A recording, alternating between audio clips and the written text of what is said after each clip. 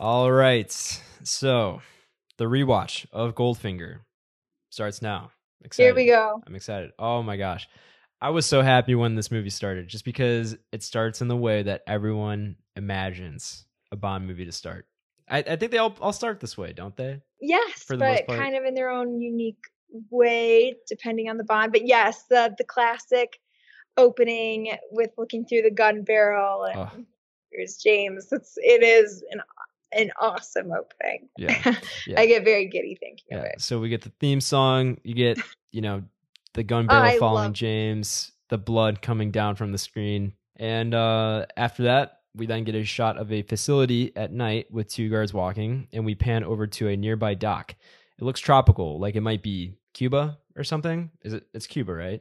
Latin America. Latin American. Yeah, and so we get a nice pan of the scenery and all that good stuff. And then we see a bird swimming into the dock. Although it's not a bird, as you could probably guess. It's James. It's not. What could it be? It's James Bond in scuba gear who comes up and he's checking the scene, and then he shoots a wire over the top of this wall, and a guard comes by to check the scene, but Bond knocks him out.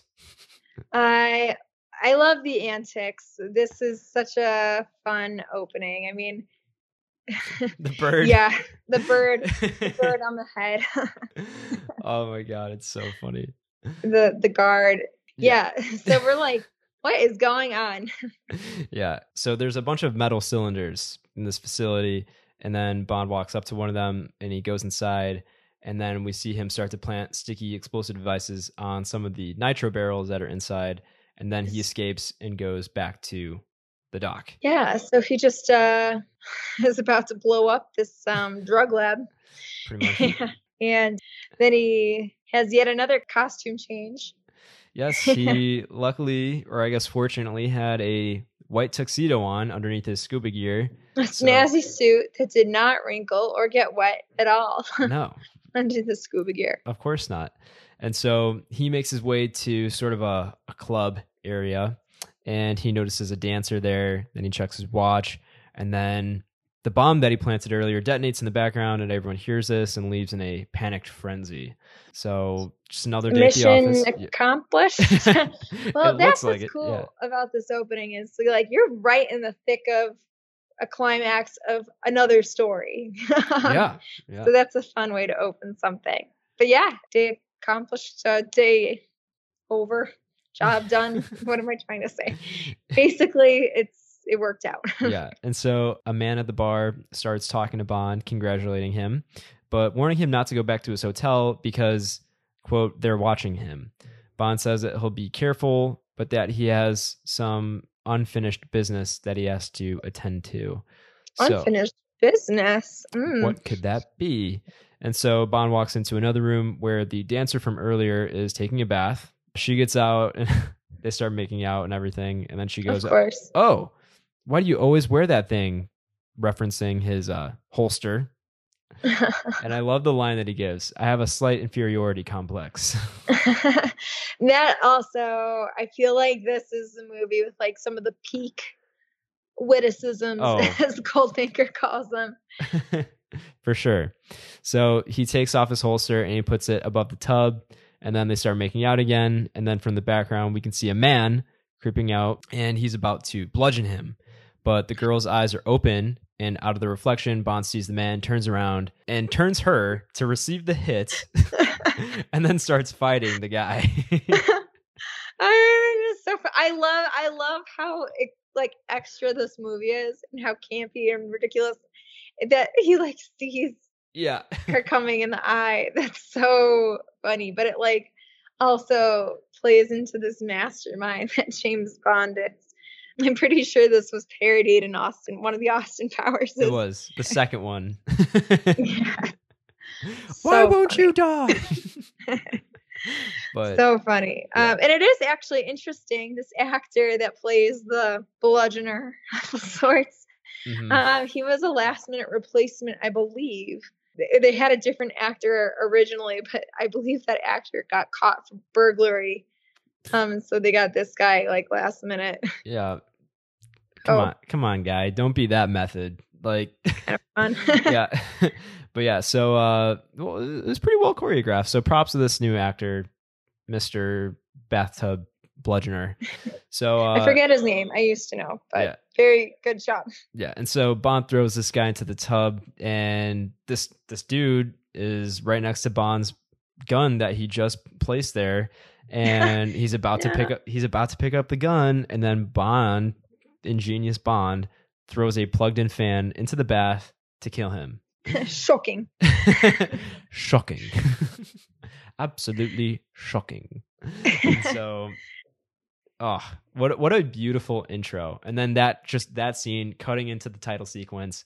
Money. Yeah, no, it's a great intro. I love it. Is cool. It's its own mini story.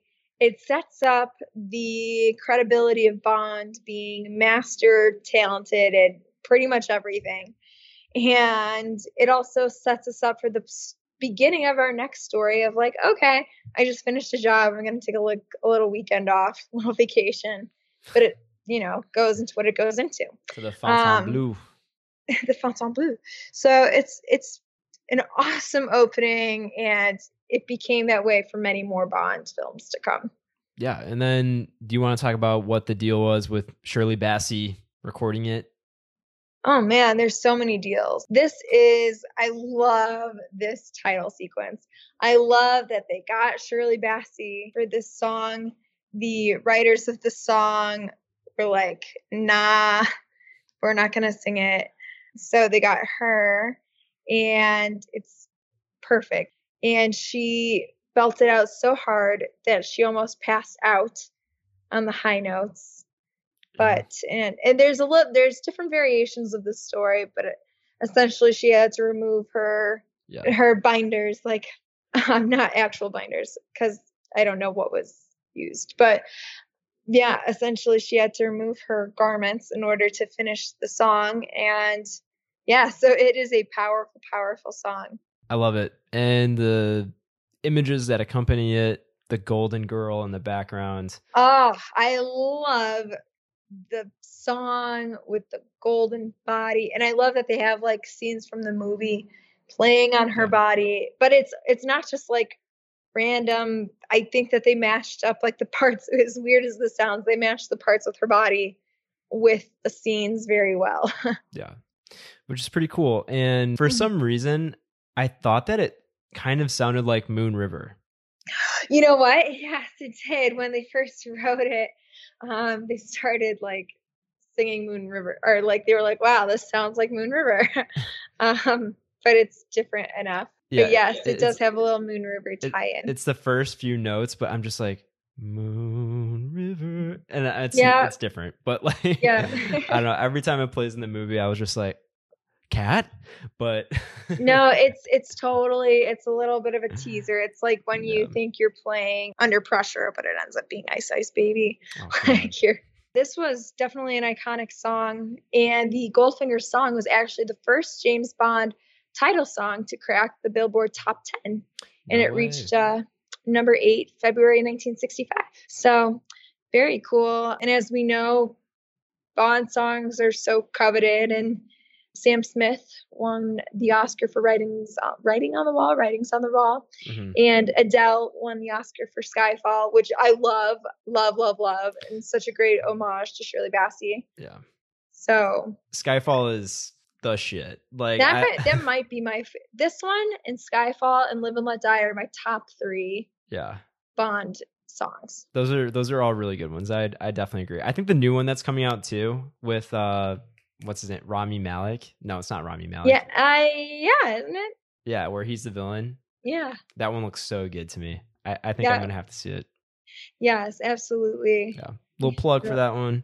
But yeah, so do you have anything else to say about the title? No, Shirley Bassey actually sang a few Bond title songs. A couple. Diamonds Are Forever is another one. That's a good one. Yeah, that's a good one too. No. But yeah, very iconic. And again, this changed the game in terms of the importance of a Bond song and how awesome it is to be considered to sing one as an artist. Change the game, baby.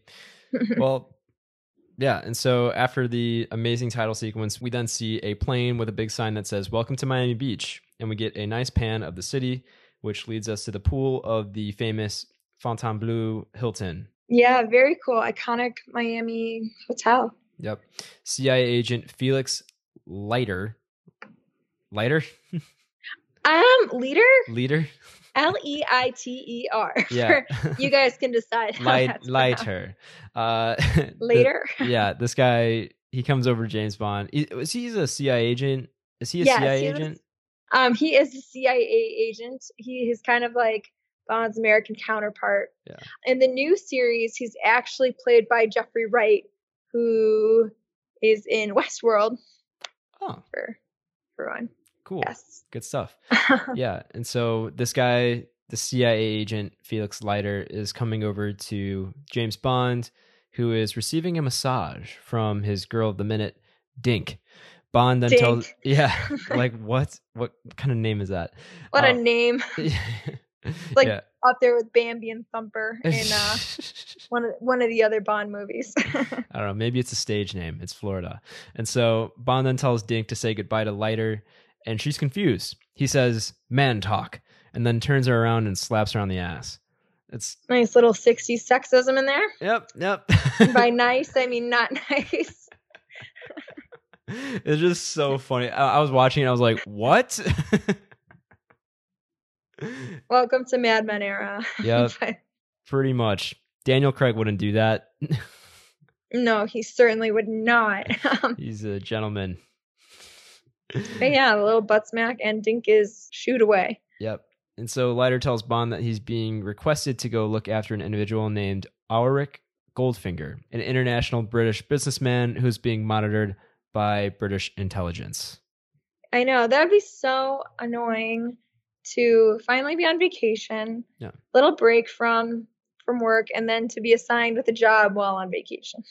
Yeah, he's just trying to dink, like, and all this stuff happens and falls right on his lap. But yeah, Ulrich Goldfinger, very interesting. Right off the bat, we can dissect this name. Ulrich could be derived from Orium, the Latin word for gold. AU. You got the AU in there. Or, there you go. Gold. And Goldfinger. And Goldfinger. Which there's controversy with that too. Yeah. Do you want to speak to it? I can speak to it a little bit. Apparently it was based on Erno Goldfinger. This guy was a modernist architect, but he was also a little controversial, apparently. I don't know if Ian Fleming had some sort of issue with him, but beef. Yeah, maybe some beef, some British beef. And Erno was really upset that his last name was going to be used as the villain for this movie. And I think that he filed a lawsuit. And I think it was all settled out of court, but it almost wasn't Goldfinger. Could have not been Goldfinger. How nuts. Yeah, and Fleming apparently said that the only way that he would change the name Goldfinger is to Gold Prick. And so, I don't know. There was a lot of stuff going on, but Fleming's publisher kind of took care of the lawsuit, and then Goldfinger still remained. So, yeah. Goldfinger. Goldmember. Yes, I was just thinking parodied as Goldmember. Yeah. In the Austin Power films, if someone doesn't know what we're talking about.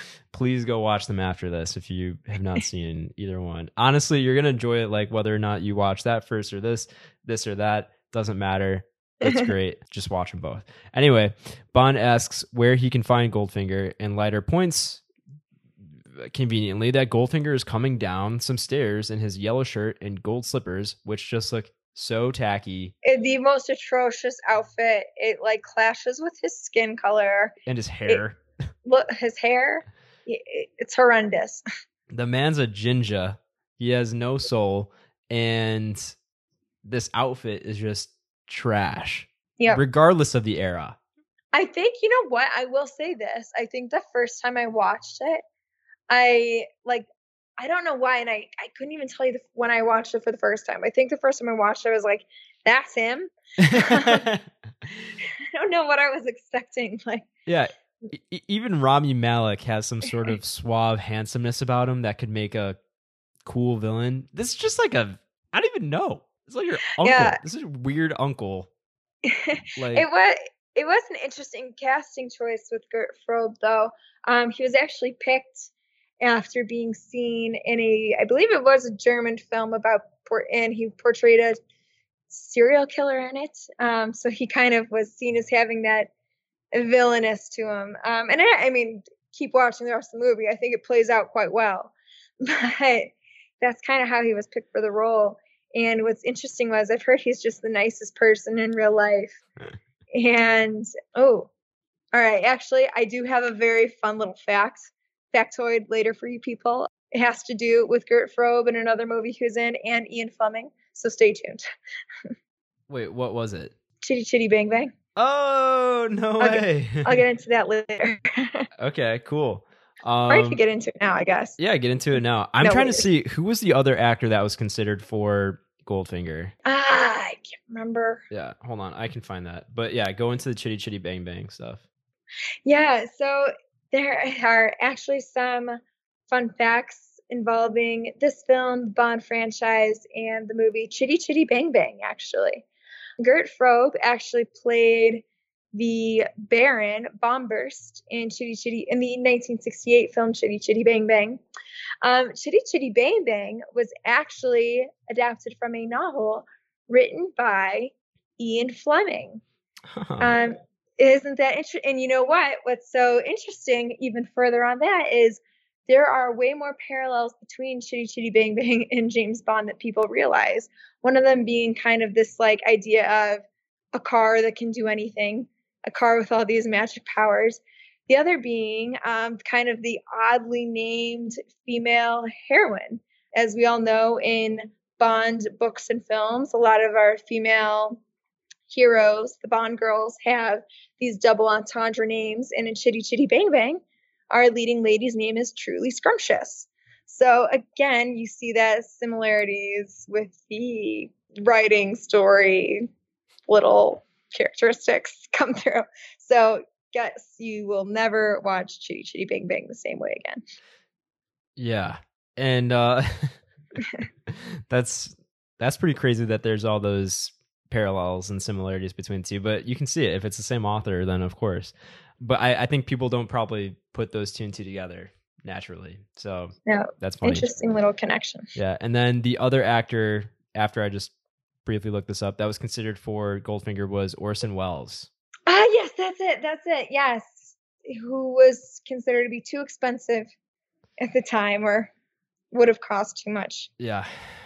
Which is crazy. I mean, that would have been cool to see, but I would have loved that. I mean, I loved this, but I mean, I love Orson Welles' voice. I think that would have been so villainous. Yeah, that would have been pretty cool. And Very so, cool. Yeah, so Goldfinger starts walking up to a man at a table and he starts to play cards with him, making him move so that he can have his, quote, usual seat. In the sun, which is not helping this gold outfit's wearability. Or his skin condition, probably. He's so frail and pale that I don't know why. How could you buy that he needs sun? This man needs SPF 200. Like, get him out of there. And also, it kills me. It kills me that he has this giant freaking earpiece. Yeah, like he needs a hearing aid, Goldfinger. Like, what could that possibly be being used for? It's ridiculous. And so, yeah. It's not like we had AirPods back then. Or whatever. Like, even, like your casual Walkman. This was, I think there was the only possibility of a radio being whatever. I guess you could think it was a hearing aid, kind of, maybe. Yeah. That thing was pretty freaking big, though. It was not hidden. So no. Yeah, it was not well hidden. But yeah, so Bond walks past them and we see a shot of a maid walking down the hotel rooms inside, and then Bond is in there in his amazing romper. Romp him. Romper. What? Yeah, romp him. I think that is the new term. New phrase for it. Yep. He's in a romp him, which I've seen featured on their Twitter, and he takes the maid's key to open up Goldfinger's suite. When Bond walks in, he can hear a voice outside calling out cards over a radio, and he walks outside to the patio where he sees a blonde girl in her underwear, and he goes over to the radio and shuts off the transmission. She asks who he is, and he replies with the famous Bond, James Bond. And then we are introduced to our lovely Bond girl, Jill Masterson. I think it was actually a different last name in the book. It was like Masterton. Not that different, but you know. And so she's like a little henchwoman. She helps him. She helps Goldfinger cheat at gin. So dirty. She's just seen with Goldfinger, though. Yeah, I think that was so funny. She's paid to help Goldfinger cheat, and I love that. And to be seen with him. And James Bond is like, just seen. She's like, just seen. That's it. Yeah, it's great, and I love that the theme starts playing too when he says that. It's just like, it's firing on all the right cylinders. It's so nice. The camera work. It's like, between the binocular view and all this crazy stuff that's going on, it's great balance. Yeah. Love it. Yeah. And so then we cut to Goldfinger, who is nervous that he can't hear the radio anymore. And Bond finds out that the girl's name is Jill Masterson. Super cheeky. Love the banter. He turns the radio on again and tells Goldfinger that the Miami police wouldn't be keen on his gambling and cheating. And he instructs Goldfinger to start losing, something that he's not a fan of. So Jill is all about it, though. Yep. I think she was looking for an out. And here it was. Yeah. How'd she get in? I mean, it doesn't matter, but yeah, it is always intriguing. I think that the Masterson sisters, they're so different to me. I'm always so curious, like in my head, their own little backstory of how they came to be. And I will admit I have not read this book, but I'm sure if I did, there'd be more info on their background. But it is interesting. That would be a cool sort of prequel-ish story between the two. Because it's like, what? I mean, I don't know. They're both sort of dangerous. I mean, Tilly's got an awful shot, but we'll get into that later. And so Goldfinger loses his card game, and he snaps a pencil in half, and we know he hates to lose. And then Jill goes, "I'm beginning to like you, Mr. Bond." And he goes, "Call me James." And they make plans to go to dinner. I love that. Like, she's also like, "I like you more than anyone that I've met in a long time." Yeah. And I'm like, who are you meeting? I guess Goldfinger, an odd job, but beside the point. Yeah, if I was talking to some shady henchman and then a mute manservant, then I probably wouldn't consider. I'd be charmed by a super, super charming man too. My bar would be pretty low, though. My bar would be pretty low. Anyways, after some premarital sex, we see James and Jill on a bed where James gets a call from Leiter to say, "Well, we don't know if that happened." She's only wearing his shirt. It looks pretty comfy, I will say. It looks silky, definitely. But yeah, and so Leiter calls him to set up a meeting. After he hangs up, James takes the champagne that they were drinking and he goes over to put it in the fridge. Hilarious line, by the way. Drinking warm champagne being almost as bad as listening to the Beatles without earmuffs. Oh yeah. That's a quip that a lot of people always reference or they think is unusual. Yeah, it's great. Anyways, as he's bent over near the fridge, he gets hit in the back and is stunned asleep. We see a shadow figure with a bowler cap walk away with some sort of creepy music playing in the background. What an awesome villain henchman, I guess he's a villain in and of himself, opening intro thing. Yeah. How cool just to like see him do the deed and then just see the shadow, and it's like a very distinct shadow of outline. Outline. Yeah. Kind of a blockier, bigger guy with a bowler hat. Like we know exactly like what the villain's gonna look like once we see what the inside looks like, the outline. Yeah, anytime that the first quote appearance happens, but it's not really an appearance, I love that. When Bond wakes up, he calls out for Jill, and when he turns on the lights, he sees that she's on the bed, but that she's covered in gold paint and that she is dead. And you know what? Before we get into like I have some questions here. Yeah. My first like little comment is, and okay, you guys, like I said earlier, there's plot holes aplenty in this film. I'll try not to harp on too many. But I just thought that it was, I've always thought it was like so weird how he didn't like cover his bases a little better with this chick. Yeah. You know? Wait, But, Bond? yeah, I don't know, or Goldfinger or anyone, more Bonds like messing around with her Yeah. and like being so lackadaisical with I know. it. I know, right? I mean, I guess like if he took her back to his room, he didn't say that his name was Bond though. No, it's just weird that he blackmailed him, took his girl, and like didn't expect a problem. I don't know. Didn't they say that too? Didn't Leiter say that later on? He's like, well, I mean, you took his girlfriend, you know? Yeah. First little plot hole that we speed bumped into, but that's okay. Also, Bond even says this: death by skin suffocation. This is one of the most controversial deaths, I would say, of all time in a film. I know, I went there. It's definitely fascinating. Okay. Get into it. I just rubbed my hands if you can't hear that over the pod. So Shirley Eaton underwent 2 hours of makeup to paint her gold from head to toe, except for her belly, because it really was a belief that skin suffocation was a real thing. There was this pseudoscience belief that we breathe through our skin, which is not true. Like frogs. Yeah, like frogs, and we're not amphibians. For those of you that don't know, please don't think this is how people die. We're actually mammals, believe it or not. What? So there was this myth that we breathe through our skin, and if the skin was completely coated, that you could suffocate the skin.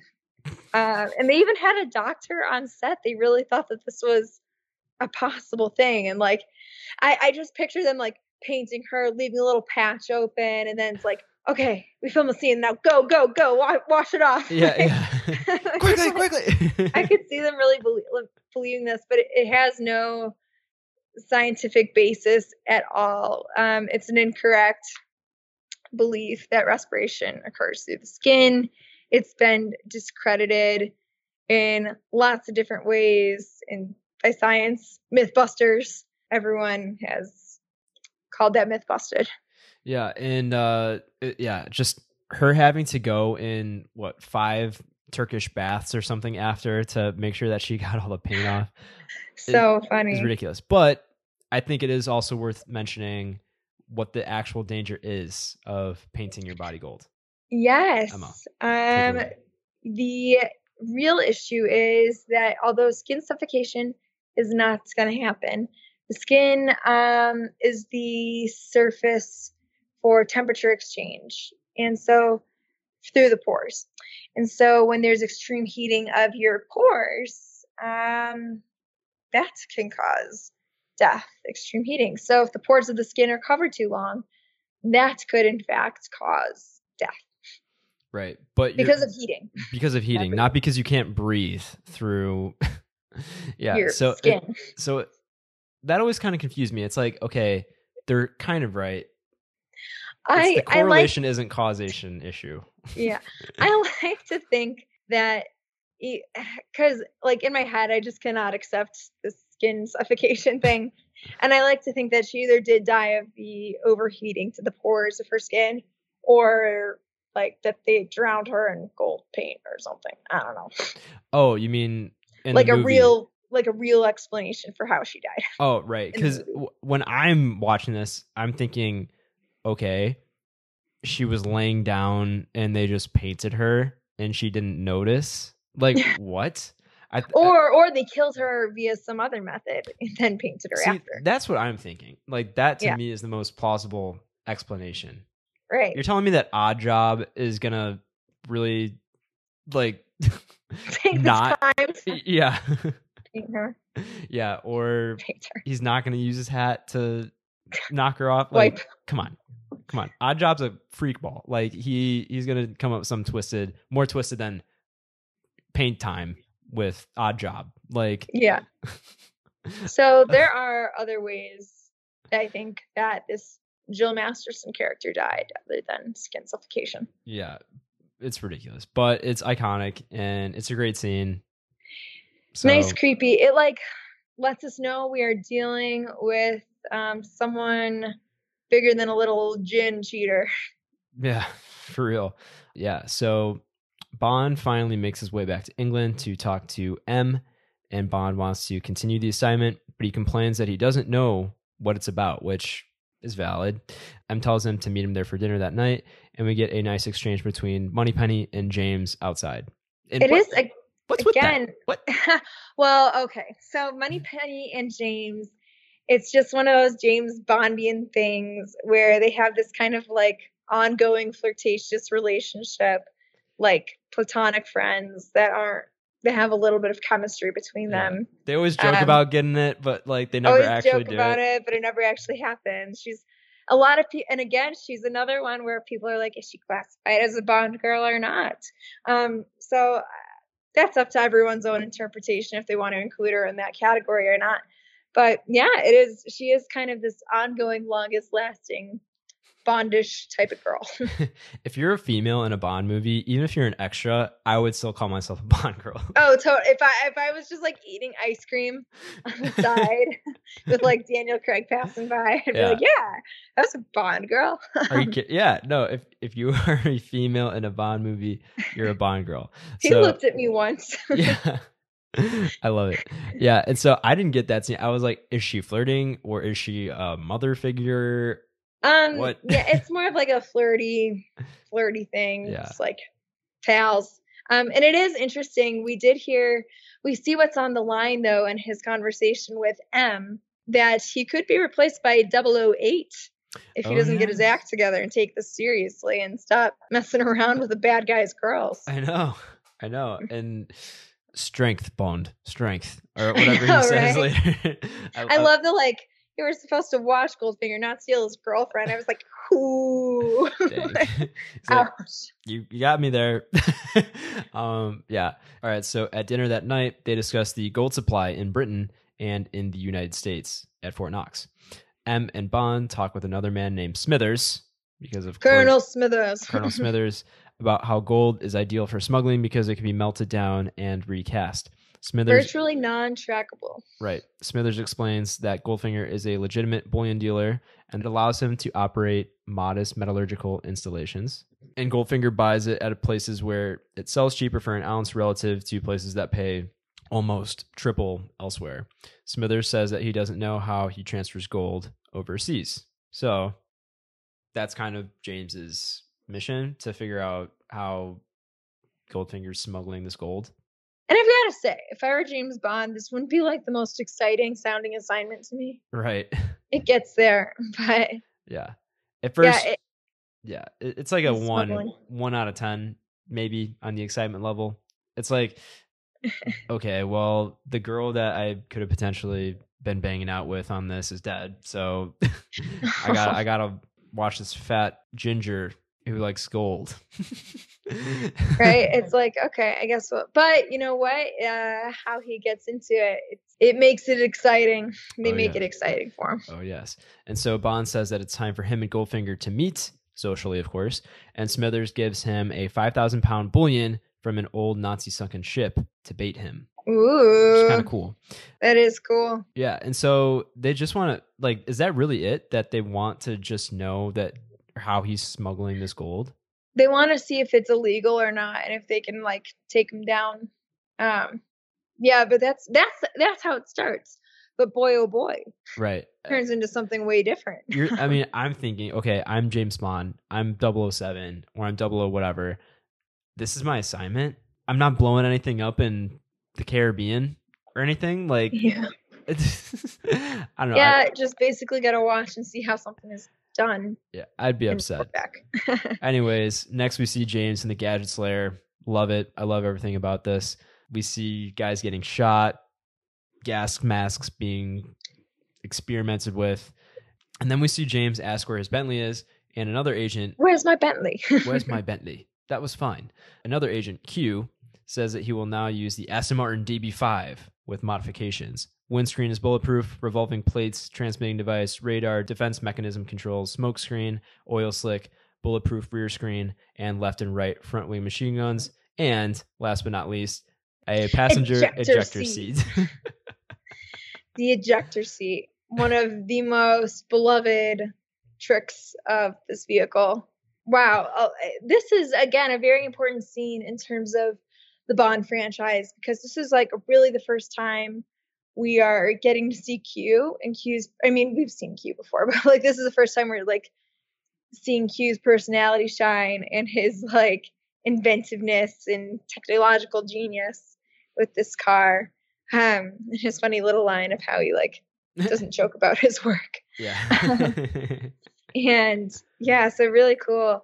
The Aston Martin, this also changed our picture of James Bond's car. It was a Bentley, and this is the first time we have the Aston Martin DB5 featured. And how cool of a car is this? It's awesome.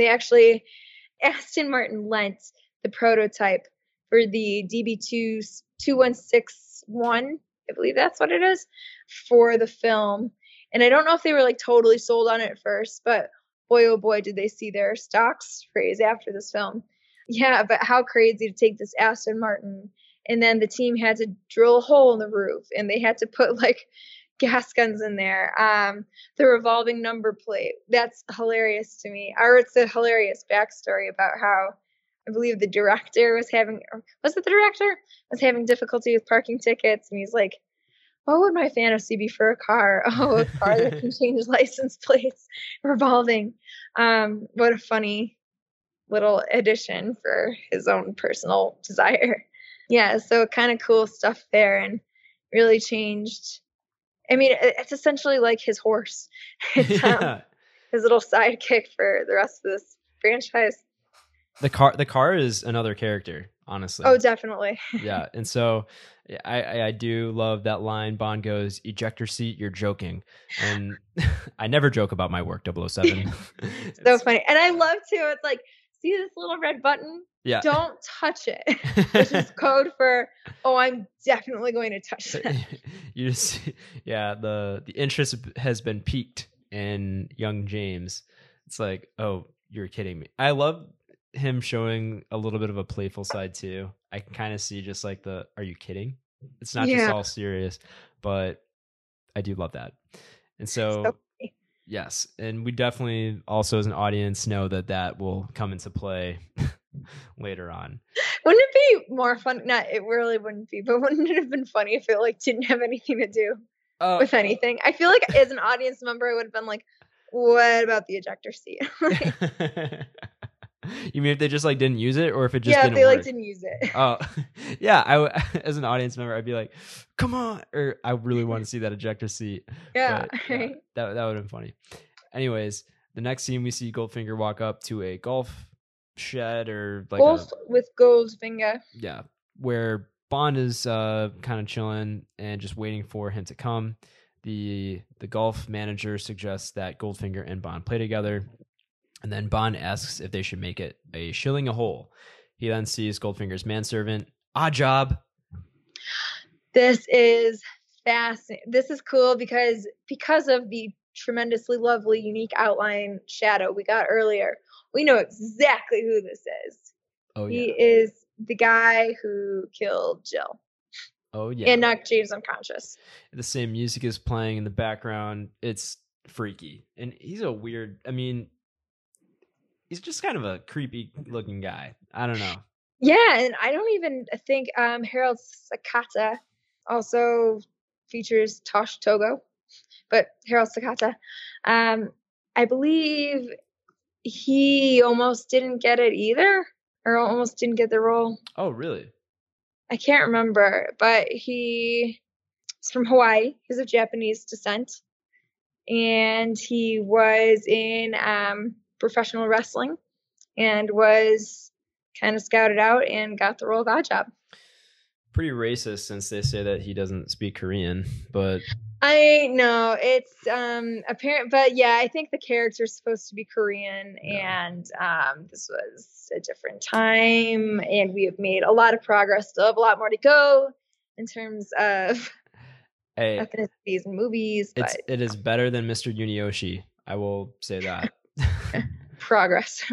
Yeah, getting there. Anyways, so on the green, Bond nails a putt, and Goldfinger tells him that he knows that the meeting isn't a coincidence, and he wants to know what's going on. Bond drops the bullion on the green, and when they walk up, Goldfinger asks him if he wants to up the stakes, betting $5,000 in cash for his gold bullion. Bond, Ooh. yep, Bond lands a perfect shot, and Goldfinger ends up in the rough. As they're looking for Goldfinger's ball, they just can't find where it landed. Odd Job drops another one, and Bond's caddy says, "If that's his original ball, I'm Arnold Palmer." Also a funny little cheeky line there. Yeah, so dumb. Anyways, Bond shows that he's standing on the original ball and tells him that they're about to have some fun with Goldfinger. So on the next hole, Bond switches Goldfinger's ball when he takes it out of the hole. And as they finish the game, it seems like Goldfinger wins. But when it comes to his attention that the ball is different, though, Goldfinger realized that he lost the game and the bet.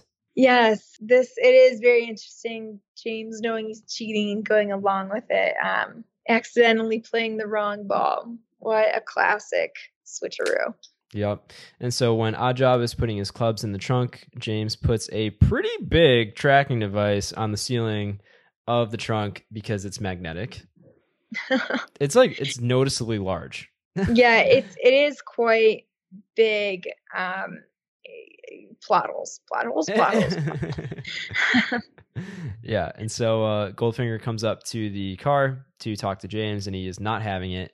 And he says that he must remind him of their first meeting. He calls over Oddjob and says that many people have tried to involve themselves in his affairs unsuccessfully. He points to Oddjob, then to the statue, and Oddjob throws his hat, and it decapitates the statue.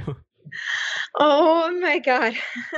Again, I mean, it's comical, but it's also like serious. It's just that weird campy sense of film. But how the bowler hat is in fact a razor that can cut through stone. Is it a razor or is it a metal hat? It's like I guess I kind of saw it as a razor, but maybe it is just a metal hat. I don't know. I mean, maybe Oddjob has an arm. But it's freaking heavy, and yeah, he's pretty indestructible, as we learn later. Not to spoil anything. Yeah. Yeah. So, yikes for the statue. Who throws a shoe? Who throws a shoe? Random Task is the parody name in the James Bond, or I'm sorry, Austin Powers film. Random Task. I don't know why that cracks me up. It's like Oddjob, as weird as a name as it is, it's kind of a name, but Random Task. Mike Myers is brilliant. I love Mike Myers so much. It is funny, yeah. And in Austin Powers is a shoe, and this one it's a hat. Honestly, and so yeah. Oh man, composure. And then he oh, this is great when James gives the golf ball, the correct golf ball, back to Oddjob. Oddjob literally crushes it with his hand. Like literally crushes. What are golf balls made of? I'm not in the golf world. I don't even know. Like, but you can't just break it with your hand. Yeah, I know that. Yeah. So he's definitely the muscle. Yeah. Definitely the muscle. Yeah. And so but very interesting. I love the line of twice our paths have crossed. Let's leave it at that. Mm-hmm. And James is not going to leave it at that. Not at all. You're just going to keep pushing like he does. And so Bond tracks where Goldfinger's going, and he finds out that he's at the airport about to go on a flight to Geneva. So naturally, Bond is on the next flight to Geneva. As they drive through the mountains, we see a beautiful countryside, and James is getting honked at by another driver, a very pretty girl. James is about to accelerate towards her when he reminds himself Discipline 007. Goldfinger and Oddjob are stopped at a kid's fruit mart where Bond is high above on the road overlooking it. We see the girl from earlier with a sniper rifle aimed towards Bond, and she has all the time in the world and a perfect shot lined up, and she misses. Yes. Yeah, let's break this down. First of all, we're in beautiful Geneva, Switzerland. Fabulous to be here. It is beautiful here, the scenery. Love it. This is something I love about Bond films in general, is that they go to like all these different locations. It's like The Bachelor. It's like, where are we gonna go next? Like, just it's cool to see where you wind up. And the beautiful woman behind him, we learn her name is Tilly eventually. Very cool. With her cool car and horrible shot. Probably the only good guy who's bad at shooting. Yeah. It's like she was trained in the villain camp. I mean, at this point, we think that she's shooting at James. We do. Yes, we do. Regardless, she still sucks because she missed James. Yeah. James is what? Maybe 50 feet below her. She's got a sniper, and like Goldfinger is pretty far down below. Yeah. But back up like 5 seconds. When you said that you were reminded of The Bachelor, I just thought of how funny it would be for like a parody of James Bond as The Bachelor. That would be funny. That would be great. Oh, I hope they do something like that. I hope someone takes advantage of that idea. Please, and give us 50% of whatever profits you make. And it's a great idea. Take it. And yeah, like when she shoots though, Oddjob and Goldfinger aren't even phased.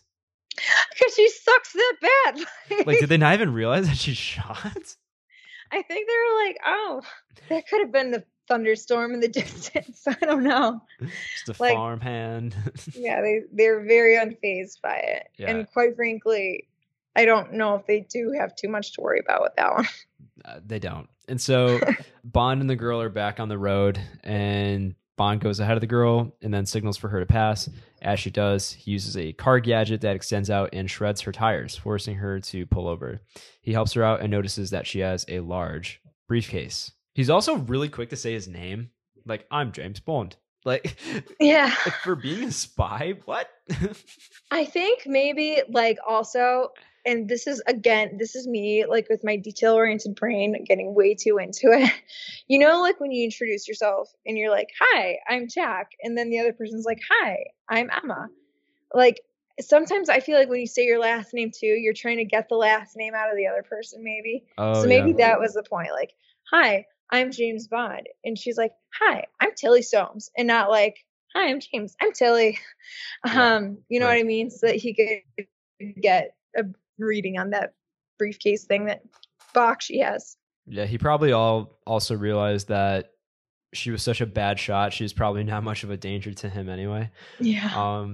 Yeah. And so he offers to take her away from the scene. And as they drive, he asks her name. She says, also very cool about the punctured tires there. We get another little car superpower there. Yeah. She says that her name is Tilly Soames, and on her briefcase are the letters TM. So doesn't match up. Tilly, come on, girl. Like, you can't think of another name that starts with M. I know, really. Like there are only a couple million out there. Yeah, so it's so hard to pick one. God, Tilly, be better. But it is interesting. And like Soames, that is such a specific name. She wasn't like, I'm Tilly Jones. Tilly Jones, Tilly Soames. I would love to be in her head, like right after she said that, like, oh my God, that was so stupid. That's such a bad name.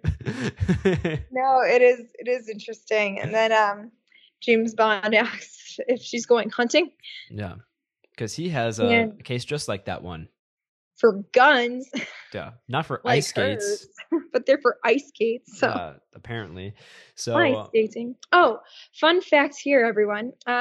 Like I mentioned before, this Bond girl is played by Tanya Mallet, who is cousin to Helen Mirren. Really? Yes. Her Tanya's mother was the sister to Helen's father. I did not know that. Yes, they're both half Russian, half British. Oh, a little Murder on the Orient Express action here. Yes. Not actually, but interesting stuff. Yeah. So fun facts about Tanya yeah, that's Mallet. cool. And like I mentioned earlier, she did pass away last year, sadly. R.I.P. Anyways, yeah, R.I.P. And the next thing that happens is they pull over to a gas station / garage, like Tilly says, and James pulls up the radar to see where Goldfinger is at, and Tilly tells James to leave her there because she can take care of herself. Love the "don't forget to write" from James. Yeah, very saucy. Yes. And so next, James keeps driving and he stumbles upon a large facility with the title Auric Enterprises. James camps out in the hills until night and then makes his move down. He evades a few factory workers and finds himself on a roof. Inside, we see workers melting down parts of Goldfinger's Rolls Royce. So, well, we learned how they're smuggling the gold as the car, the car, pretty much keeping it in the car as the car. Yeah, I mean, it sounds like a logistical nightmare to me, but that's a worker's problem. Yeah. That's Goldfinger's mentality. Right. So yeah, after that, Goldfinger's talking to Mr. Ling, who seems to be like the manager of the plant or something, but he's like a scientist-y thing too. We don't know what he is. Yeah, all we can deduce is that he's someone important to Goldfinger. Ling tells him that he should suspend his other activities, and Goldfinger tells him that Operation Grand Slam will have his undivided attention. Operation Grand Slam, what is that? That sounds very innocent. The name Operation Grand Slam is probably the least fear-inducing name of all time. I wish that, like, this is just, I mean, okay, this is at least my opinion. I think they could have done better in terms of naming. And I think they could have come up with something more double entendre-y, more secretive, more anything. I love the what are some of the operation names in Austin Powers? Like Preparation X or Preparation H. Preparation H and what's the other one? The Project. I love Robert Parsons Project. Robert Parsons. Or Alan Parsons Project. Yeah. I just love how Scott's always like laughing in the background. Right. Yeah. And so yeah, Operation Grand Slam. Come on. Come on, Goldfinger. Be better.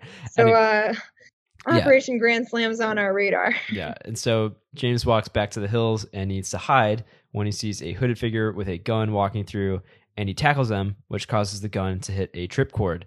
The trip cord alarms the workers inside, and then we see that the figure is Tilly. Oh my gosh. And so, oh my gosh, Tilly. She says that she wants to kill Goldfinger because he killed her sister, Jill. So at that moment, Bond realizes that her real name is Tilly Masterson. And then we hear gunshots all around them. Oof, crazy stuff. So James tells her to get in the car, and he knocks out another guard. I love the fights. It's so funny. Yeah. On the road, James puts up a smoke screen so that he causes a car to swerve off the road. Tilly's loving it. Tilly, yeah. What a fun Bond girl. Yeah. just kind of like along for the ride here. Yeah, honestly. Trying to kill Goldfinger. Yeah. Oh, and we do learn that she was trying to kill Goldfinger and not James. She's just that bad of a shot. Right. Confirmed. Yeah, confirmed.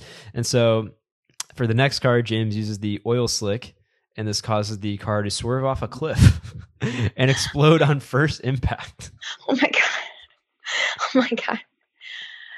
I had to watch it twice because I was like, I think it exploded midair.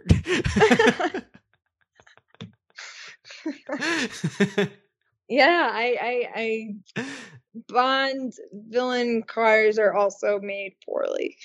They're Tonka trucks, whatever. and so yeah, another car is following them, and then James realizes that he's surrounded. There's cars in front of him. There's cars behind him, and then he tells Tilly to run off. But odd job, flings his hat, and unfortunately kills Tilly. Oh no. The Masterson sisters are both down now. Yeah. I Both thought due to Odd Job. I wish there was like a third. I know. Maybe that could be the next story. That'd be awesome. The third Masterson or whatever. That'd be cool. That would be cool. But crazy. Also, this is the only time in the entire film that Odd Job. Oh, sorry for the spoilers, everyone. Hopefully you watched the film already. This is the only kill with a hat in the entire movie. Oh yeah. Which is interesting because they've made such a point of it being a weapon. Yeah. If you don't count the statue, I guess, yeah. It's yeah. Funny. But yeah, Odd Job is showing his lethality right now with the old hat. But yeah, so James realizes that he can't leave, and the guards take her body, Tilly's body, that is, and then they let James drive his car. What the beep whatever that. I'll bleep it. Don't worry about it. What the heck? What were they thinking? Yeah. I don't know. This is like the whole this is again plot hole, Austin Powers prime material parody. Who freaking puts the bad guy in their eyes in charge of driver's seat? Yeah, okay. Like it's not even like, it's just so ridiculous. I think no sense. Maybe I have no idea. I literally cannot even come up with like an excuse. An excuse for this one. Yeah. And so that is just super confusing. But you know what? At least he's armed. Yeah. Yeah, he's got it's not like he's just hopping in just like, all right, James, we're actually going to take a right up here and then right. Yeah, but yeah, so James is driving with the one guard in the passenger seat. Seat. Yeah. And as they cross the bridge, there's this old woman guard that sort of opens up the pass, and then as soon as they get past her, James swerves away, and then he pops open his gear shift and then ejects the guard in the seat next to him. Ridiculousness. And so James then heads off for the gate, but the old woman takes a machine gun and then starts shooting at him. Oh my gosh, this is cited as a lot of people's favorite small scenes in this film. Someone super iconic too. Who do we know? Alfred Hitchcock. Oh yeah, baby. My favorite director. One of, I don't know. Maybe, I don't know. I love him. The man, the myth, the legend. This is his favorite scene. This old woman with the machine gun. I love it. It is humorous. Yeah, it's great. There's so many good scenes in this movie. A lot of them come later on, and I'll point them out. But this is like the first one where I'm like, yeah, that's amazing. And you know what? There's something about this scene that just, for me, recollects like things in the 80s too. I don't know why. It's just kind of like a timeless car chase. Yeah. No, it's cool. I like the way that they did it. So yeah, thank God for the bulletproof glass in the windshield though. I know he's really utilizing all of Q's inventions. Yeah. I also love, yeah, I love how Q's also telling him to bring it back in one piece, and then Bond goes, "You should be out in the field, Q." Like, yeah, right. You don't know, brother. Anyways, yeah, she starts shooting at the bulletproof glass. James starts driving through the facility. Great high-speed chase, and then we see him about to collide head-on with an approaching car. He swerves and crashes into a wall that collapses on him. Odd Job pulls his car up, and then we see that it wasn't really a car that was approaching, but it was a mirror. So, unfortunately, wouldn't you think though that the bullets that the car was firing would have cracked the mirror? You know what? One would think so, except plot and props defy all logic. And that's why we love it. Yeah, I really do. It sounds like we're making fun of it, but honestly, it is like just so. I don't know. It's epic. It's just epic. Yeah, you just have to watch it. It's amazing. And so, I mean, while you're watching it, you just kind of accept everything for how it is. It's like no questions are asked, which is great. So Odd Job takes James into custody, and then when James wakes up, he is shackled to a table where we see Goldfinger approach him. He tells James that he has a laser that can project a light on the moon, or at a closer range, it can cut through solid metal, which he proceeds to show him by cutting straight through gold. That's a pretty powerful laser he's got there. Laser And beams. I think I could be wrong. Okay, I really should have fact checked this before I just put it out there. But I think I read somewhere that this is the first Laser. like prompt laser. Yeah, like laser featured in a movie. Yeah, because I mean, we read the same fact that it was supposed to be a buzzsaw. Yes, it was supposed to be a buzzsaw. And then that's way too cliche. Oh my god. Goldfinger's way better than a buzzsaw. Yeah, please. Buzzsaw. I need sharks with laser beams attached to their heads. Yeah, right. Austin Powers reference for those Come on, guys. Didn't get that at all. You got to catch up. There's not a shark in this movie. Yeah. and so yeah, James is strapped to this table with this laser beam, and it's slowly working. It's ridiculously slow. Like so slow. It is pretty, but you know what? Like it looks like it's like changing progress, like at certain points too. And it is interesting. So underneath how they filmed this, I believe they had the two men. Oh, they would have been on the set art team of sorts. I forget their names. I'm sorry, everyone. They're like underneath the table and they're like cutting. Oh yeah. Yeah, as the lasers like fake cutting. Yeah. And so Goldfinger replies by saying, "Choose your next witticism carefully, Mr. Bond. It may be your last." Love that line. Yep. And then he said that the purpose of the last two encounters is clear and that he doesn't expect to be distracted by another. Bond asks if he expects him to talk, and Goldfinger says he expects him to die. Also love that line. I love this whole like villain hero banter. It's so classic. Yes. He then No, Mr. Bond, I expect you to die. Yep. He then is about to leave, and he goes to talk to Mr. Ling. The laser is, Again, I just love like the elaborate death scenes that this man or slash all villains in these movies think of. They're like so slow and like escapable. Wait, you're not going to watch him die? Just get a gun and shoot him. Yeah. Bang. That's the cool thing about Bond villains is they're like these creative geniuses always looking to creatively kill their prey. I love it so much. And so he goes up to talk to Mr. Ling, not even paying attention to Bond. But while the laser is slowly making its way up, Bond yells out that if he fails to report, then 008 will replace him, and that he knows everything that Bond knows. And then he yells out about Operation Grand Slam, and Goldfinger turns off the laser and tells him that he's worth more alive. A guard comes down and then shoots him with a tranquilizer dart. Yeah, so very interesting. Nice bluff there by Mr. Bond. Agent 008. Yeah, he's right behind me. He totally knows about Operation Grand Slam. It was definitely a bold move. He did not know what Operation Grand Slam was. It could have been nothing for all he knew. Right. So that was bold call and it paid off. Yeah, I mean, quick thinking by Bond there. And so, yeah, Bond wakes up and he sees a stunning woman. And when he asks her name, she says, it's Pussy Galore. Bow chicka wow wow. Honor Blackman. Gorgeous. Pussy Galore might be one of my favorite Bond girls, if not my favorite. She's definitely one of my favorites, but I don't have like a ranking for them, like a definitive ranking, but she's up there. I love Bond's response. I must be dreaming. I love that line too. It's perfect. Like it is the most absurd name. Like in Dr. No, the Bond girl in that one, her name was Honey Rider. Again, we have double entendres galore. Pussy galore. And nice one, just get crazier and crazier and get more and more creative up until like Christmas Jones with Denise Richards, which watch that one to learn how that plays out.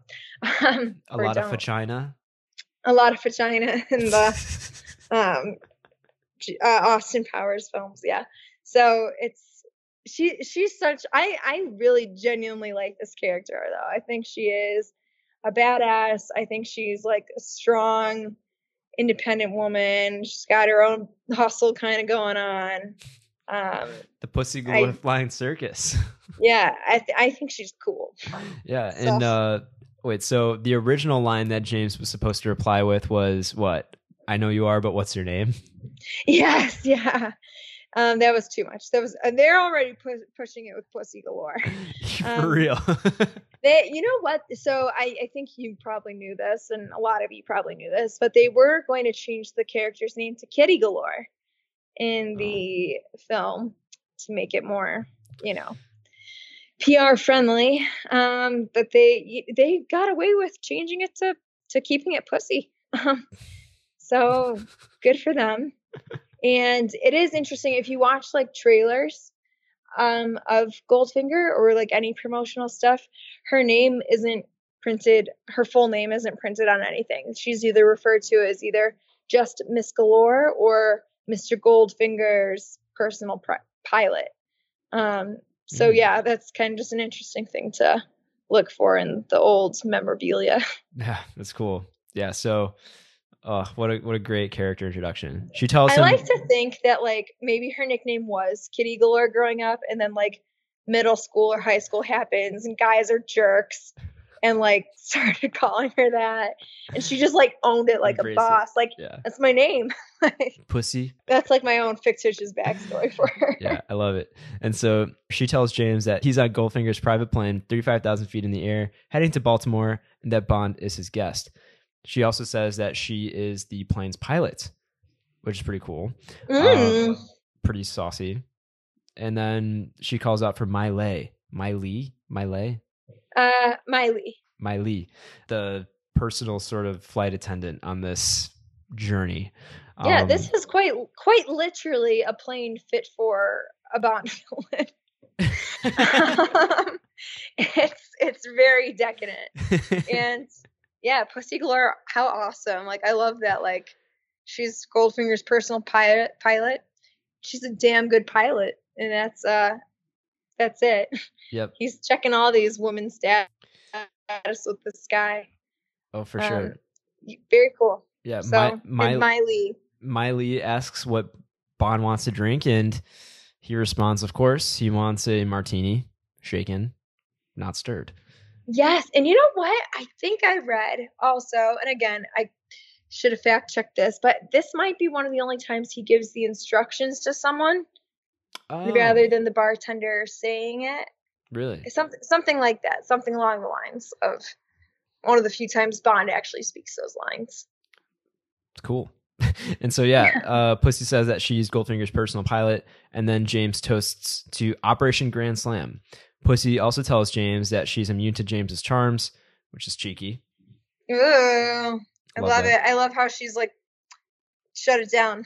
Yeah, business. Yeah, I don't play these games, boy. And so, as they're about to arrive, James asks Miley if any of his luggage survived so he can change, and he goes into the bathroom. Pussy sees the bathroom light go on, and she tells Miley to keep an eye on him. As he's in the bathroom, he puts his coat over the clock, which has a peephole on it, and he covers another two-way mirror with his bag. He puts a tracker device into his shoe, removes his bag, and puts shaving cream on the mirror to let Miley know what's up. This, I think, is so funny. I love like just the little ways he outsmarts Miley, or like kind of outwits the bad guys.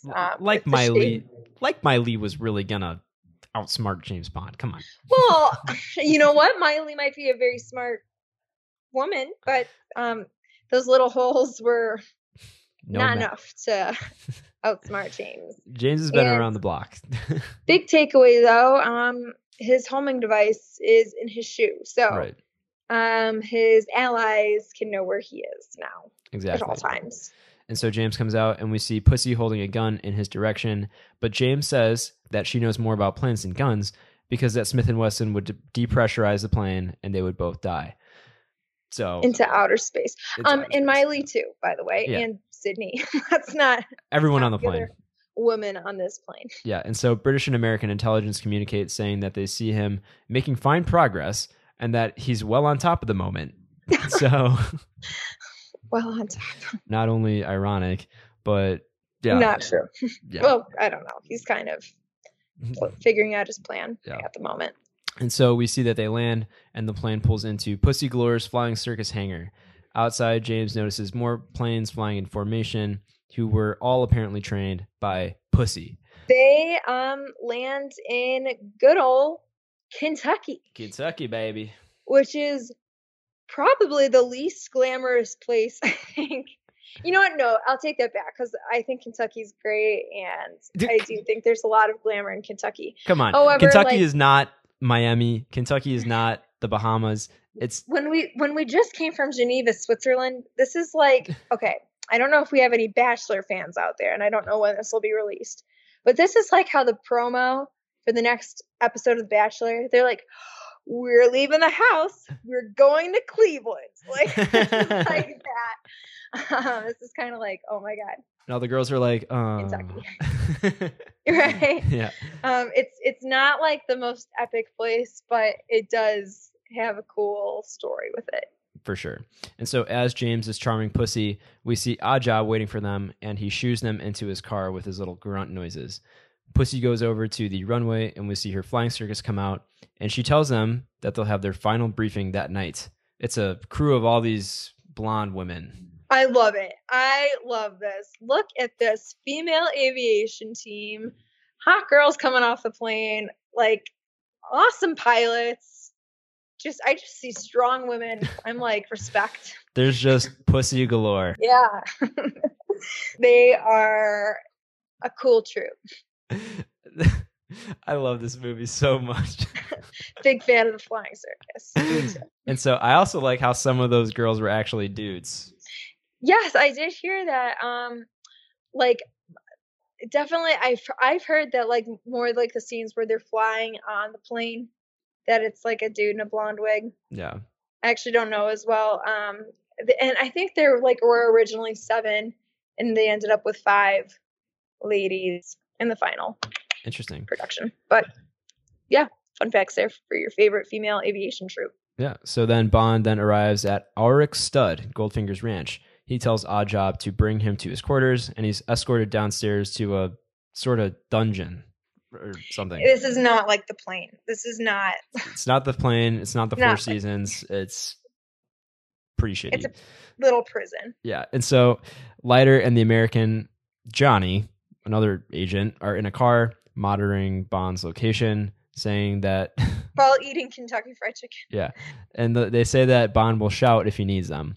Goldfinger then has his meeting with these gangsters from across the United States, with them demanding... The mob? Yeah. The mob is here now? Like, this is how ridiculous this movie is. Yeah, it's so dumb. And so they're all demanding $1 million that he owes them all individually, I guess. And so he then asks if they want their million today or $10 million tomorrow.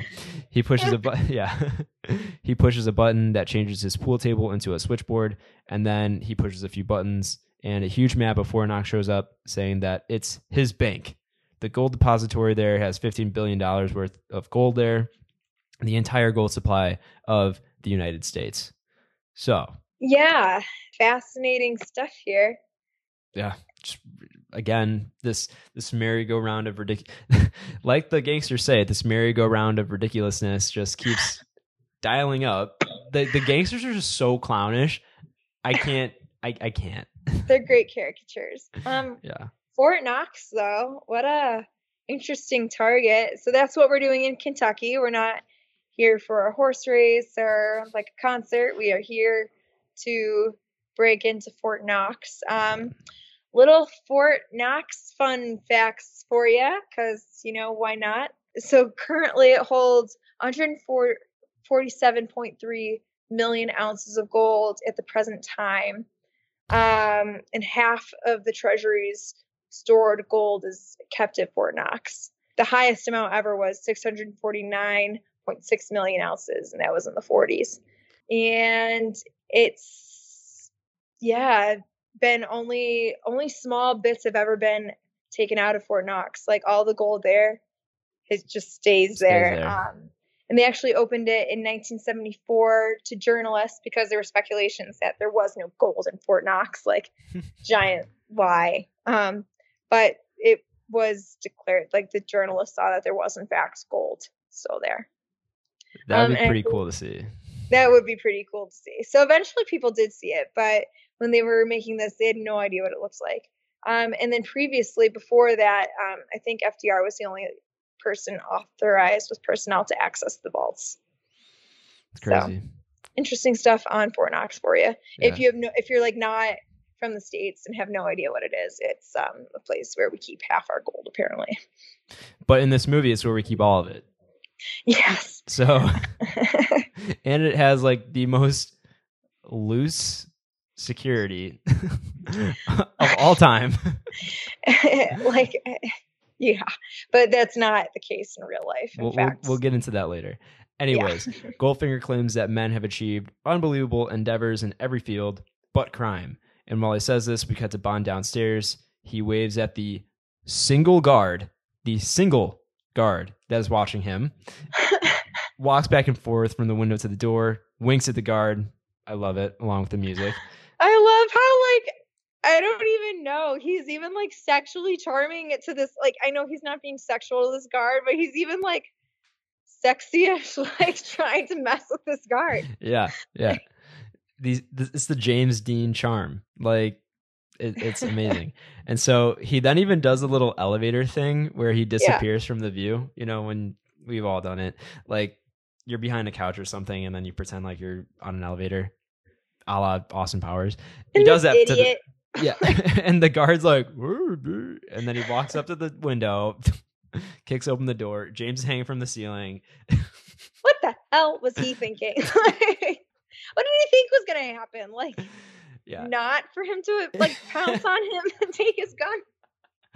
And so, James knocks out this guard, takes his gun, and then makes his way over to like an HVAC place, but beneath Goldfinger's lair. And so secret tunnels. Upstairs, Bond can hear that Goldfinger is explaining his plan to the gangsters, which is basically that there's an aerial gas that Pussy Galore and her flying circus will spray to knock out the security at Fort Knox for 24 hours. And he also plans on blowing up the fence. Yes. That's pretty much it. And I don't know why, but I crack up with, like, James Bond writing this on his note, like, 007 to CIA, aerial nerve gas proceeds at dawn, raid Fort Knox. Like, just funny how he writes it down for, like, in a little note that's so flimsy. So basically that's the whole mission of Pussy Galore's flying circus. And it's to help Goldfinger infiltrate Fort Knox. Yeah. And so one of the gangsters that's hearing this is not about it. His name is Solo, because, of course, and he wants his money now. Goldfinger starts walking him away when Bond takes out his tracker and raps in that note that you just mentioned about all the plans. And so he puts that in his pocket when someone comes up from behind him and yanks his feet off the HVAC that he was standing on. When he turns around, he sees that it's Pussy, and she is with a bunch of guards, and she demands his gun, and she leads him to another room. And she knows judo. Is there anything girlfriend can't do? She is awesome. She is truly a Renaissance woman. And so Kish, Goldfinger's henchman, starts pushing buttons, which closes off their room and seals. It was pretty funny, like, his eye in Fort Knox. I love that. James Bond got in the model. Yeah, and so Kish, Goldfinger's henchman, starts pushing buttons, which closes off their room and seals the room that Goldfinger and Solo just walked out of. The gangsters are still in there when Kish unleashes the nerve gases on them, which is like a ridiculous scene.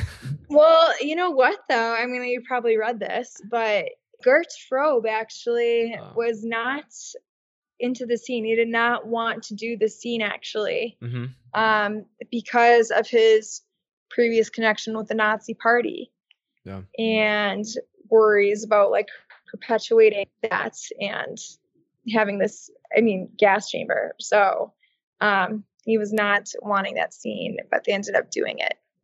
Yeah, he plays a British guy in the movie, but of course there's always going to be that loose connection, even more so when it's like less than 20 years after the fact of it all going down. So pretty crazy stuff.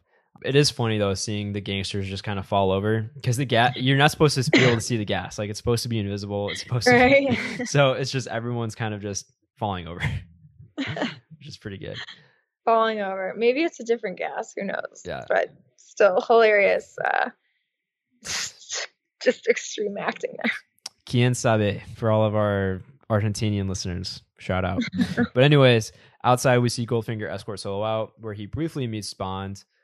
James places his tracker and note in Solo's coat pocket, and James tells Goldfinger that he enjoyed the briefing.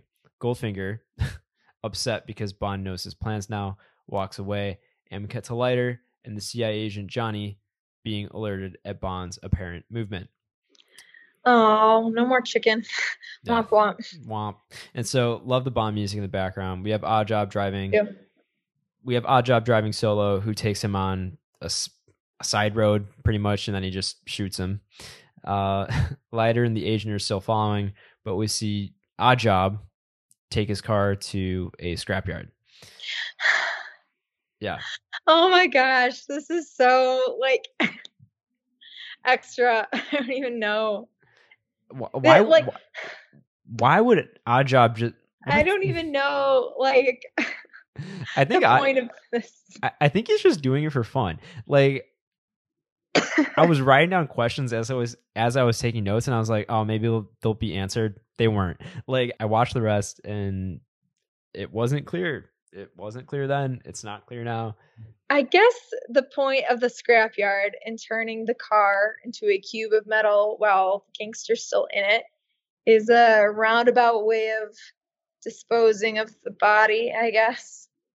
I don't know how it would work. I'm not a scientist or into biology, so I don't know how that would actually work with the body. Did Oddjob put him in the trunk? Because I was looking for the body in the back seat. Oh, he might have put him in the trunk, or at least we can tell ourselves that to make it seem plausible. I think I'm going to have to do that because I did not see Solo's body in the back seat. Yeah, I guess that's a way for his gangster mafia mob syndicate to not find his body. And it's a way for the plot to work for the tracking device to no longer read. Right. And, well, I mean, this is kind of a side thing, but I guess the crew thought it was really cool when they were scrapping the Chrysler or whatever car. Oh, I'm sure. I'm yeah. sure it was quite cool for someone. Yeah. And so, I mean, they're at least at the very least, there's that. And so, yeah, as it's being scrapped, the transmitter goes off. Leiter and Johnny are confused, and then they start heading back to Goldfinger's ranch because it's all they can do. Meanwhile, back at the ranch, Goldfinger and Pussy discuss the plans after the heist, and Kish comes and tells Goldfinger that Leiter and Johnny are sort of spying them with binoculars. I love how obvious they are. These two idiots, like, this is the most obvious literal spying I have ever seen in my life. You're CIA agents. Be better. Like, oh my gosh. Like get a bird on their heads. Like, hide under the bushes. Yeah. It's just, oh my God, this is hard to watch. Hard to watch. So they know that they're being watched. Yeah. And so Goldfinger says that they should make it seem like Bond needs no assistance, and they should make it seem that he's as happy as possible. Pussy agrees, and he tells her to change into something more suitable.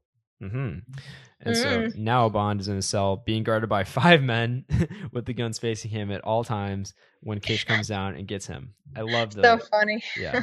They finally caught on. And so Leiter and Johnny are watching when Bond goes up to Goldfinger and tells him that the nerve gas that he plans on using is fatal and that Operation Grand Slam won't work. And so, do you want to explain what the real plan is, or do you want me to? Well, I can give it a crack, and if it doesn't make any sense, then let me know. Yeah. So Bond points out how stupid of a plan this is to rob Fort Knox. It really is. I mean, I'm not so familiar with Fort Knox's geographics, but I know it's, a little more secluded-ish, not super secluded, but it's pretty spread out. That's more what I'm looking at. It's vast. There's a lot of armies. around it. It's where they train military. It's where military are guarding the vaults. It's pretty packed with surveillance. And gold is, in fact, actually pretty heavy.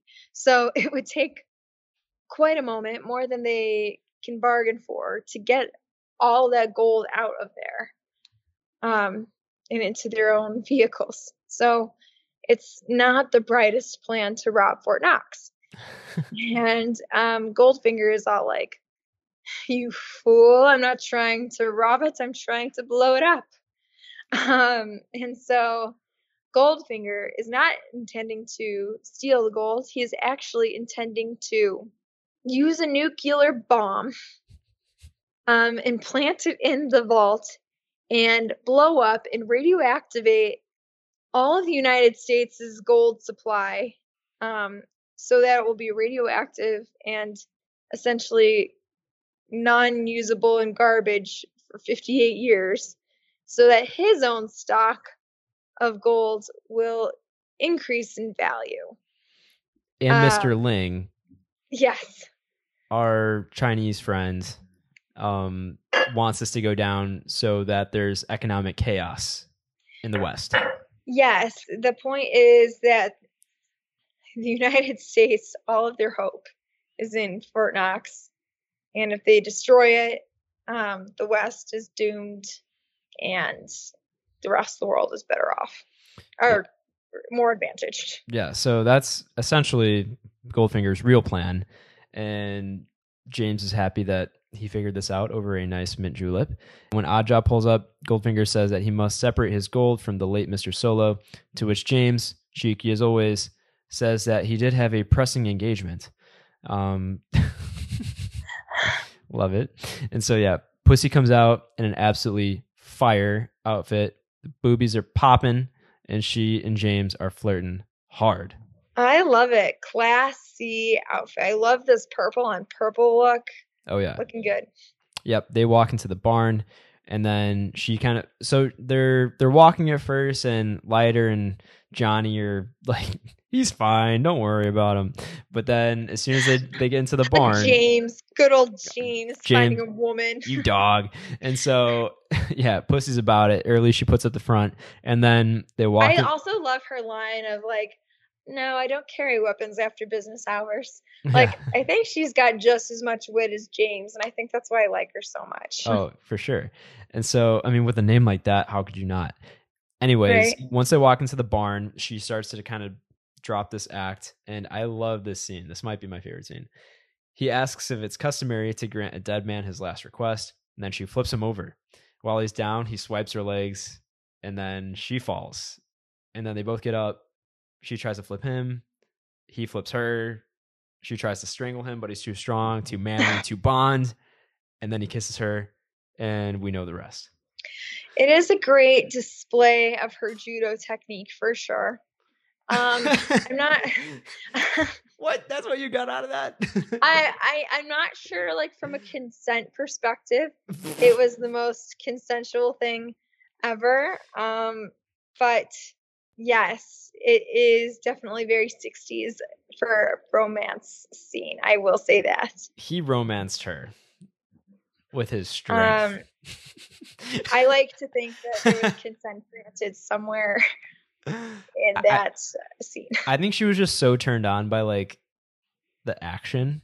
I like to hope that she was not a rape culture victim. I like to think that she did see that they were equally matched in both brains and talent, and that she really was won over, and that I like to think this in my head that it was consensual. I do too. Some way. Yeah. But on screen, I know that this might have been triggering for people. I'll just put that out there. Yes. And so the final act, after Pussy and James kind of do their thing, we get to see Pussy Galore's flying circus in action. They're on their way to Fort Knox. They unleash their gas. Why on earth is that not a no-fly zone?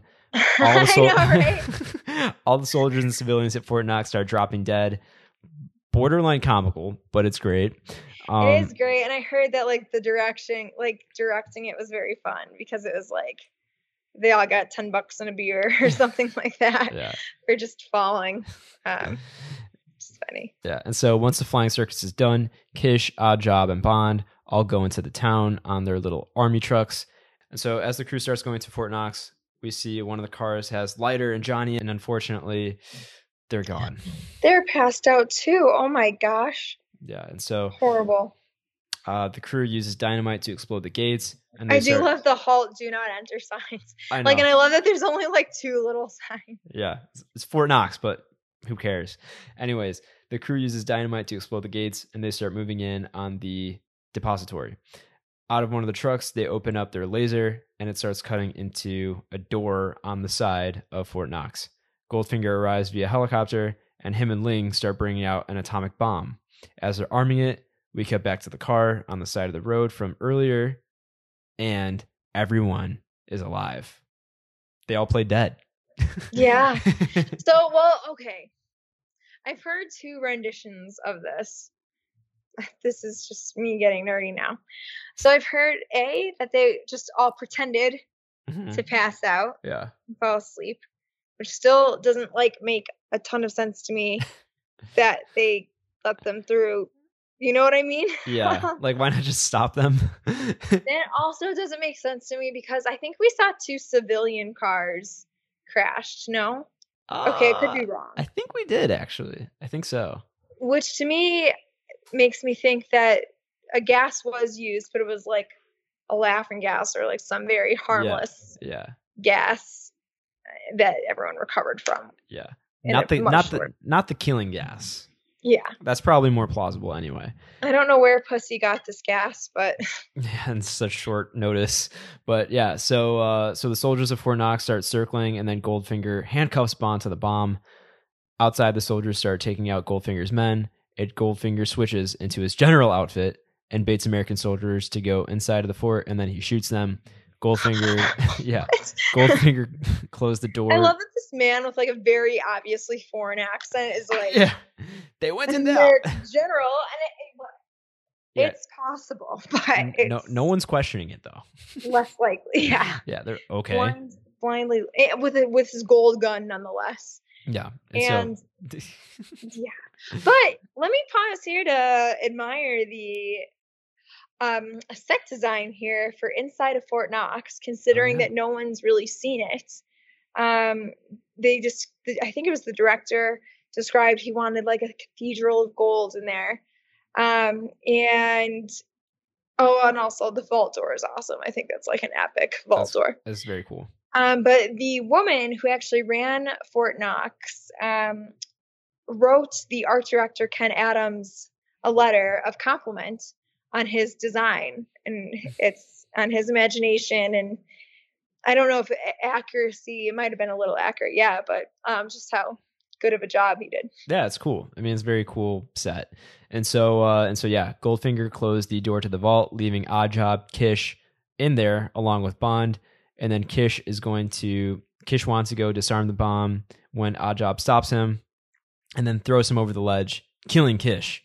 And so I heard that was like a 40-foot stunt fall. Oh my God, like that's ridiculous. Something like that. But the fall depicted was 40 feet. Yeah. So crazy. And also, Oddjob, loyal to the end. They could have disarmed that bomb or whatever and solved everything. Yeah. But Oddjob, that's just not how he rolls. And so Bond sees a key in Kish's pocket, and he starts to go over to try and grab it. Oddjob sees Bond making this struggle, and then he runs down and tries to stop him. He even tries to throw his hat to kill him when Bond ducks it, and he frees himself. Crazy sequence here. So Oddjob then picks up his hat again, and he throws it, and it hits an electric fuse that causes it to break. And then James tries to throw a gold bullion at Oddjob, but it just reflects off of him. Oddjob is literally like made of gold himself. Wouldn't that be something if like I wouldn't be surprised. It was a metal man. The metal man. Like what was that other henchman, Jaws? And Jaws, yes. yeah. And you know what? Odd Job really was an inspiration for Jaws later on. Yeah. This like strong, silent type. Yeah. So Oddjob is a tough SOB. And as the fight continues, James finds himself next to Oddjob's hat and he throws it, but it sticks to a metal bar behind him. When Oddjob, And I love the gold bars everywhere. Let me just again comment. How cool. Gold bars everywhere. Super cool. And then when Oddjob goes to pick up his hat, it's still stuck between the metal bars. James takes an electric wire that Oddjob ruined earlier, sticks it to the metal bars, and it electrifies Oddjob. Shocking. And so, fun tie into the beginning of the film. Yeah. And so, with less than a minute left on the bomb's countdown, James is trying his best to unlock the container it's in. And then, with 30 seconds left, he's able to open it, and we see an assortment of wires. Right as James is about to rip apart the wires, an atomic specialist comes over and whacks his hands away and pushes a button on the side, stopping the countdown at 007, to be exact. Oh, what a good laugh. What a nice chuckle for the audience to see the 007. And that was obviously it was deliberate. Could you imagine if that was just a coincidence? What? Oh, how weird. No, they originally I think it was supposed to be 3 seconds left. Yeah. And they kept it, or they changed it to 7. Also, what the heck? I love that there's like all these wires and the nuclear specialist literally like flips a switch and it's like problem solved. Yeah, red wire, blue wire. No, it's the button on the side. Like actually a button. The on-off switch. Yeah, you just press off.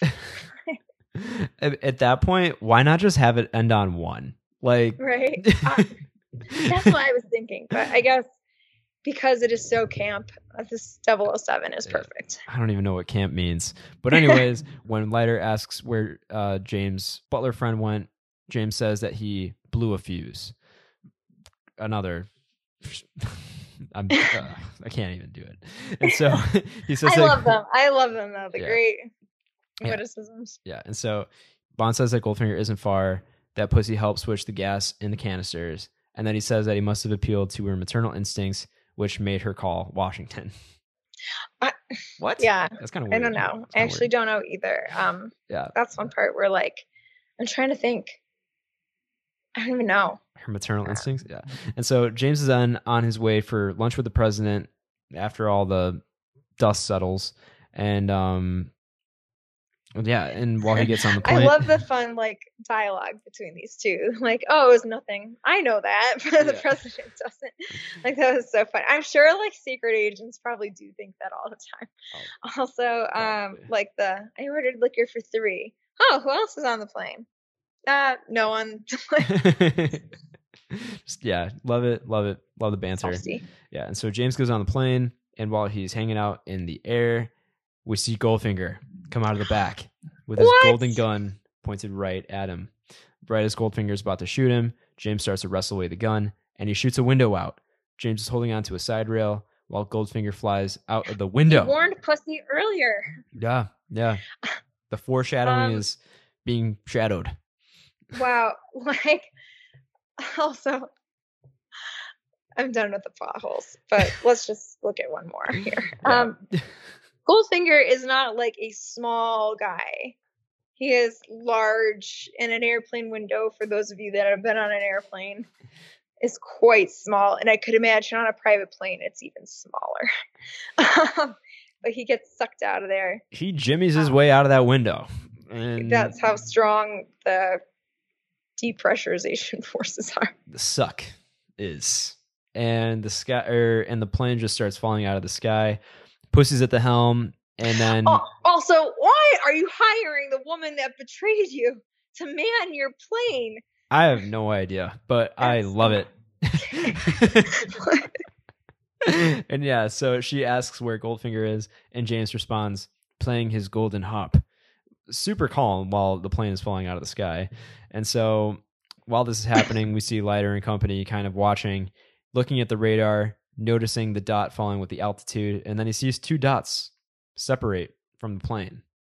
The plane crashed into the ocean, and then we see a rescue. An extra crash at that. That was like kablooey. Did they take like a U-turn or something? Yeah. I mean, where did the water come from? Anyways, the plane crashed into the ocean and we see a rescue helicopter on its way. And then we see Pussy signaling for it to come. But James pulls her down, saying, "Oh, no, you don't. This is no time to be rescued." And then he drapes the parachute over themselves, and we hear the outro of the Goldfinger music. Oh, man. Wow. Classic James Bond ending. Escaping narrow death from your arch villain, getting the woman, Everything. doing your stuff on the land or ocean or wherever.